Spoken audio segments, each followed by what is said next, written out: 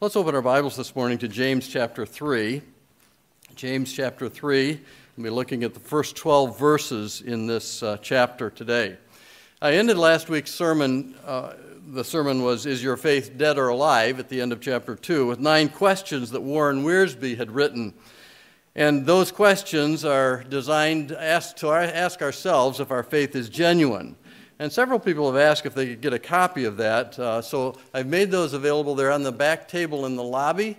And so you're welcome to take those. Those are Warren Wiersbe's, and we've given them credit there at the bottom of that page as well. Well, the book of James is written in a very practical style. There are 108 verses in this book.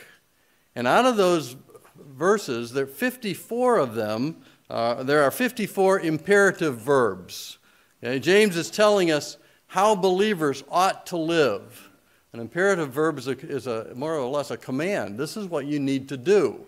And James is a book that shows us our faith. Now, I would think that a good theme that I've used before in Bible Institute is helping believers mature. And so that's the theme that I would gravitate to if you wanted one for the whole book. So far, we've been seeing how genuine faith affects the way that you live. If you have a faith in Jesus Christ, that faith, if genuine, is going to change your life. It's going to affect everything that you do. So we saw that genuine faith gives you strength through trials in chapter 1. We also saw that genuine faith helps you find victory over temptations. And then also in chapter 1, genuine faith is obedient to God's word. That verse that we all hear, "Be doers of the word and not hearers only, deceiving yourselves," James 1:22. And then fourth, genuine faith treats everyone the same. Genuine faith is impartial. And last week we saw genuine faith is evidenced by works. He said in verse 18, "Show me by your faith without thy works, and I'll show you my faith by my works." Well, today, in these 12 verses of chapter 3, we'll see that faith is evidenced by a controlled tongue. Oh boy, yeah, the test of the tongue is the title for today. Before we begin our study on this short passage, I'd like everyone just to turn to someone near you and say something nice, say something kind. Can you do that? Just go ahead.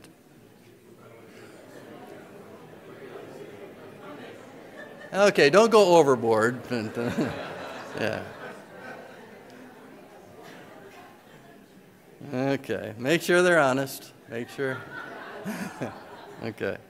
Suppose if you look back at the last week and someone would have taken a record and you were given $10 for every encouraging thing that you said to someone, and you were charged $20 for every bad thing that you said about someone, would you have enough to go out to lunch today, or would you be in the hole and asking to borrow?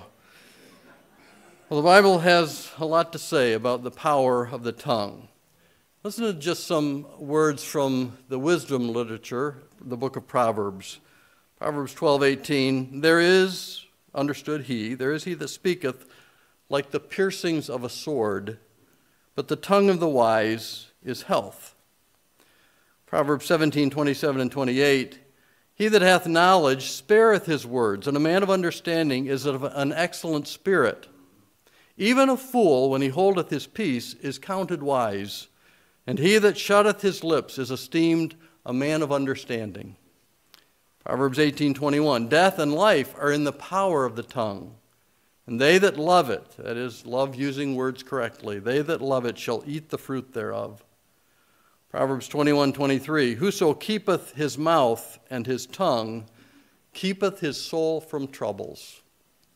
Lehman Strauss, a book we're going through on Wednesday nights, he's the author. He said of a commentary on the book of James, and he said, no portion of the epistle of James is more urgently needed in our churches than this section before us, these 12 verses. There are many earnest Christians who consider themselves to be utterly unaware of the ways in which they sin with the tongue. He goes on to say, I consider the teaching in James chapter 3 to be a key solution of most of the ills in church life today.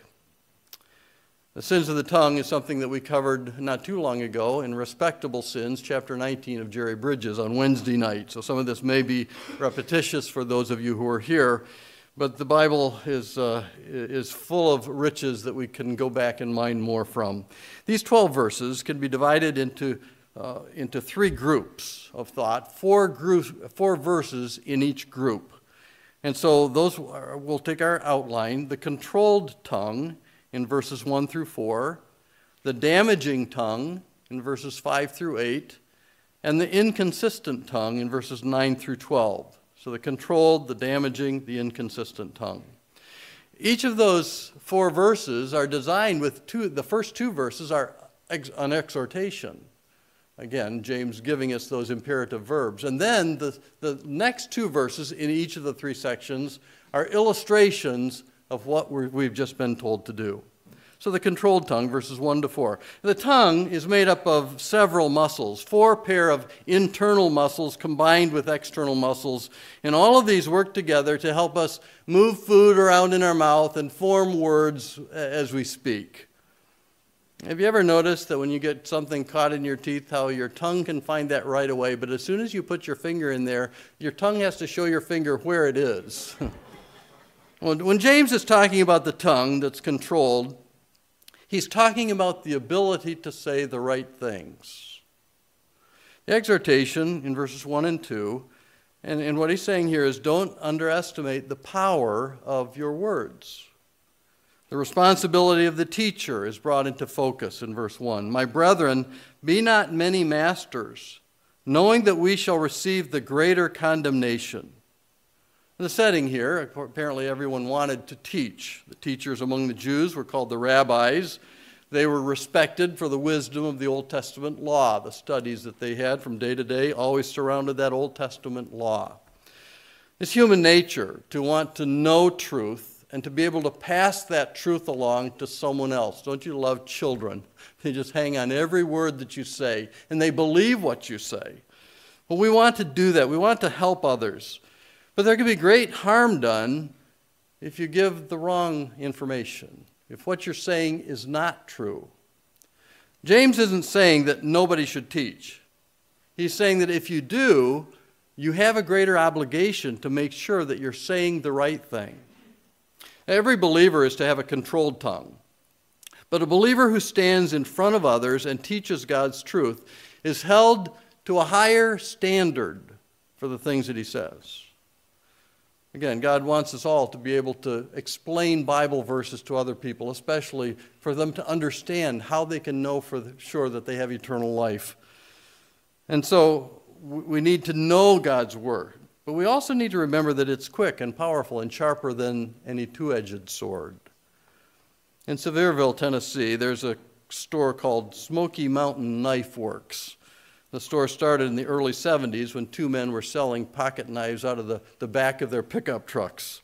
And now they have a 108,000 square foot showroom. It's advertised as the world's largest knife store. Well, several years ago, I stopped and I was looking through over the counters of the knives, and I asked the salesperson there, how many people cut themselves with the knives when they're looking at them? And he reached down under the counter and pulled out a box of Band-Aids, and he said, just about everybody. In fact, all of the workers have used some of these too. Well, God's word is sharper than a two-edged sword, and we need to handle it carefully. Allow it to do its surgical work in a life. And as you do, make sure you recognize its power. Know what it says. Know how it applies. I love Acts 17:11, and I hope our church is like that church in Berea. It says, these were more noble than those in Thessalonica, in that they received the word with all readiness of mind and searched the scriptures daily, whether those things were so. We need to know God's word. We need to handle it correctly. Well, the problem was there's a greater judgment here for someone teaching something that, again, isn't true, and so there's a greater responsibility to get it right. Paul warned in Romans chapter 2, verses 21 and 22, thou therefore, which teachest another, teachest thou thyself? Thou that preachest a man should not steal, dost thou steal? Thou that sayest a man should not commit adultery, dost thou commit adultery? Thou that abhorrest idols, dost thou commit sacrilege? As James begins this chapter, he includes himself with these teachers, knowing that we shall receive the greater condemnation, a greater judgment, held to a higher standard, a greater accountability for teachers. What's the effect when you read a warning passage like that? Well, number one, it's going to eliminate people who should not be standing up and teaching something that isn't true. Number two, it'll cause those who do teach to practice what they preach or teach. It'll always cause others to make sure that they know and teach what is true. So there's a huge obligation here for teachers, a divine accountability for what's taught. We move to verse 2, and we find that a controlled tongue is an evidence of Christian maturity. For in many things we all offend, or we offend all. Now, there's a period there, so it's a little stilted in the way we say it. We could say in many things we all offend. Okay? That's the sad truth. Now, it also says, if any man offend not in word, the same as a perfect man, and able to also to bridle the whole body. The truth is that many of us, or all of us, do offend at times. You probably can think back at something that someone said in your life that you bring up in your memory, and it still hurts, it still stings. You don't forget what they said. You realize that you probably did the same thing to someone else, and they're mulling over that thing that you said. It's very difficult to not offend. The test here, a controlled tongue, marks a controlled person. The mature Christian doesn't offend others with his words. The proof here, the mature Christian has control of the rest of his life as well. Now, the word perfect here is not sinless. It's that word teleos, which means mature or fully grown. And then, so he's perfect, and he's able to bridle the whole body. When we have self-control over the most difficult member to keep control of, then we probably have control over other members in our body as well. I'm not going to say something in retaliation as quick-witted as some of you are and as sarcastic as you could be. You bite your tongue, okay? And if you can control your tongue, then your fist is probably not going to find his nose as well, okay? You have control over your other members. James moves right into some of the illustrations now. And there are two of them here that show us how to understand the truth of this controlled tongue marked by a controlled life. The illustration in verses 3 and 4, one is the animal kingdom and the other of engineering or in shipping. Behold, we put bits in the horses' mouths that they may obey us, and we turn about their whole body. Behold also the ships, which though they be so great and are driven of fierce winds, yet are they turned about with a very small helm, whithersoever the governor listeth. And the horse and the bit. There are a lot of styles of bits that help horsemen control the animals, whether they're compliant or non-compliant. My grandmother used to take me to yard sales. This is one that was made by a blacksmith, and you can see it. It's a very old bit, but bits have been around for a long time. This is a single joint bit. It's one of the most gentle styles of bits designed for young or sensitive horses. And it also has this hanging cheek bar, which makes reining the horse a little bit easier. So it's a very simple bit. Whatever style bit is used, it doesn't work unless it's in the horse's mouth. You can't put it anywhere else on the horse to control the horse. It has to be in its mouth. Why? When the rider has control over the mouth of the horse, he has control of the entire animal. A wild horse is of no help to man. It has to be controlled to ride. It has to be controlled to be hooked to a plow, be hooked to a wagon. And the application here is an uncontrolled tongue is of no help to God. It has to be brought under control to be useful. The second illustration is of a ship that is steered with a rudder. I didn't have enough room to bring a rudder in to give that as an example, but you know what those are. Tells us about two great forces that need to be addressed when it comes to a sailing vessel or a ship. The first is the size of the ship. Now, in Roman times, I think the biggest vessel they had, a barge, was 300 feet long.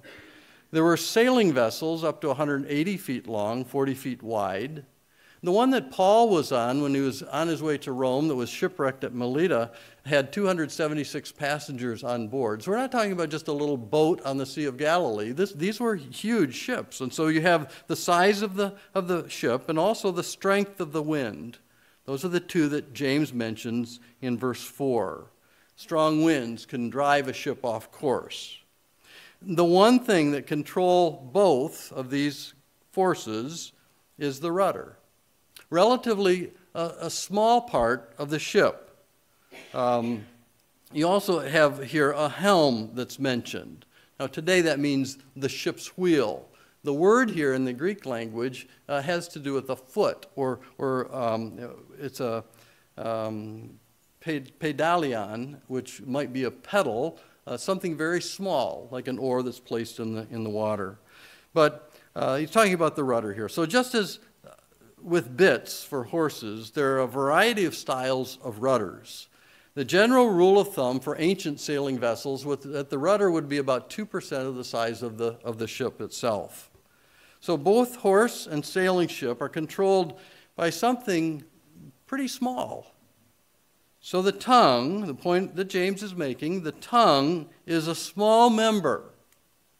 But when it is under control, the person can be useful to God. The controlled tongue. The damaging tongue, verses 5 through 8. The exhortation, don't underestimate the damage that words can inflict. An uncontrolled tongue can do a lot of damage. Even so, the tongue is a little member and boasteth great things. Behold how great a matter a little fire kindleth. And the tongue is a fire, a world of iniquity. So is the tongue among our members, that it defileth the whole body, and setteth on fire the course of nature, and is set on fire of hell. That's the word Gehenna. Let's consider the extent of the damage the tongue can do. How great a matter a little fire kindleth. It's just a little member, small in comparison to the rest of our bodies, and yet it boasts great things. Our tongues want to say good things about ourselves, filled with self-centeredness, promoting the one who owns that tongue. I love Proverbs 27:2, let another man praise thee, and not thine own mouth, a stranger, and not thine own lips. Well, the tongue does a lot of damage. The tongue is a fire. There are two metaphors that are given here. It's a fire, it's a world of iniquity. And then two descriptions of what it does. It defiles the whole body. It sets on fire the course of nature. So the metaphors, the tongue is a fire. It's not as a simile, but a metaphor. It is a fire. It does destroy people. It's a world of iniquity. It's an all-encompassing evil. You can say anything, and it can hurt. It defiles the whole body. It sets on fire the course of nature. The tongue sets the course and then runs the entire course of human nature, setting fires all along the way. I thought of Samson, who tied the tails of those 300 foxes together in pairs and set burning firebrands between them, sent them through the standing grain of the Philistines, and burned it all down. And so the damaging words that we let loose will cause great destruction. In 1871, you know how Mrs. O'Leary's cow kicked the lantern over and half of Chicago burned to the ground. In 1953, a pan of rice boiled over in Korea, and in less than 24 hours, 3,000 buildings in a square mile were destroyed. In the summer of 2018, the Mendocino fire in Northern California burned for 160 days, destroyed 159,000 acres. It was the biggest of its kind until that date. It was caused by a spark of a hammer striking a metal stake into the ground. Just a small thing. Just a small spark or a candle that a child could blow out. And yet if it's out of control, It will spread as long as it has fuel and oxygen. Our tongues are capable of setting fires that can cause great damage. Maybe you're aware of things that you've heard, and you can verify, yes, that's exactly what it did. The source of the damage, notice, it is set on fire of hell. End of verse 6. Satan is the one who's behind every unclean word, every untrue statement, everything that is motivated by anger. He's the author of all that's divisive. You say, is it really that big a deal? I just lost my temper and I let some words out. It's no big deal, is it? God says don't underestimate the power of the tongue. It can do great damage. That lie, that word of gossip, that harsh rumor, that unkind word, that confidence that you were supposed to keep, and yet you let it out. But everything got out of control and the fire spread. And all those fires are started by Satan. How great a matter a little fire kindleth. The illustration in verses 7 and 8, for every kind of beast and of birds and of serpents and of things in the sea are tamed, and hath been tamed of mankind. But the tongue can no man tame. It is an unruly evil full of deadly poison. Animals can be tamed. Now, he's not talking about being tamed as a house pet. You wouldn't have a lion probably in your house, but subdued. And so you have beasts that are brought into submission by a command. Birds are trained to mimic the human voice. Serpents have been caught and subdued. Sea creatures have. But the tongue, no one can tame. Verse 8. The tongue can't be tamed by any man. It's an unruly evil. Unruly is the word that was used back in James chapter 1, verse 8. A double-minded man is unstable in all his ways. And so the tongue, like on the periodic chart of the elements, the table, you can find things that are volatile. They're unstable. The tongue is unstable. Like a wild animal that turns on a man who thought he had it subdued. So the tongue is unpredictable in its power and hurt. It's full of deadly poison. You're talking about the venom, perhaps, of a snake. The venom that you have in your mouth can destroy a person's reputation, can do great damage. You might say, well, what's the use of trying then? If the tongue can't be tamed by man, what hope do we have? Well, I have good news. God can tame any tongue that's surrendered to him. David said in Psalm 141:3, set a watch, O Lord, before my mouth. Keep the door of my lips. Psalm 19:14, let the words of my mouth and the meditations of my heart be acceptable in thy sight, O Lord, my strength and my Redeemer. Jesus told his disciples, out of the heart the mouth speaketh, Matthew 12:34. So God can clean up your tongue, and he does so by cleaning up your heart. So surrender your heart and surrender your tongue to the control of the Holy Spirit of God. Ask yourself before you say something, is this true? And then, is it kind? Some true things are not kind. Is it true? Is it kind? And then, is it necessary? 3 great questions to ask. You might even ask a close friend to help you by reminding you when you say something that is damaging, that's hurtful. Warren Wiersbe writes about a pastor friend of his who had a lady in the church who gossiped, and she would be on the phone most of the day sharing what she knew with anyone who would listen. She came to the pastor one day and said, Pastor, the Lord's convicted me of the sin of gossip. My tongue is getting me and others into trouble. The pastor doubted her sincerity. She had gone through this same routine before, and he asked her what she planned to do. And she said with pious fervor, I want to put my tongue on the altar. And the pastor said, there's no altar big enough. I laughed when I read that too. But then I thought there is. God can forgive. There is no limit to his forgiveness. And whatever your tongue has done to get you into trouble, God can forgive you for that. The inconsistent tongue, verses 9 through 12. There's exhortation, verses 9 and 10. He's saying, stop speaking evil of men. Therewith bless we God, even the Father, and therewith curse we men who are made after the similitude of God. Out of the same mouth proceedeth blessing and cursing. my brethren, these things ought not so to be. So he's saying with your tongue you're blessing God, and then you're turning around and you're cursing people who are made in the similitude or in the image of God, in his likeness. When someone treads on the American flag and shows contempt, they're showing contempt for our country, America. When they burn the flag, they're showing disrespect to our nation. It's not just cloth and thread, we know that's what it's made of, but it's what it represents. And so when you speak evil of a person, you're showing disrespect to his Creator, to God himself. The illustrations here in verses 11 and 12. Doth the fountain send forth at the same place sweet water and bitter? Answer is no. Can the fig tree, my brethren, bear olive berries? No. Either a vine figs? No. So can no fountain both yield salt water and fresh. Now the fountain that he's talking about is a spring. And when you go to a spring-fed stream or water and get a drink, it's fresh water.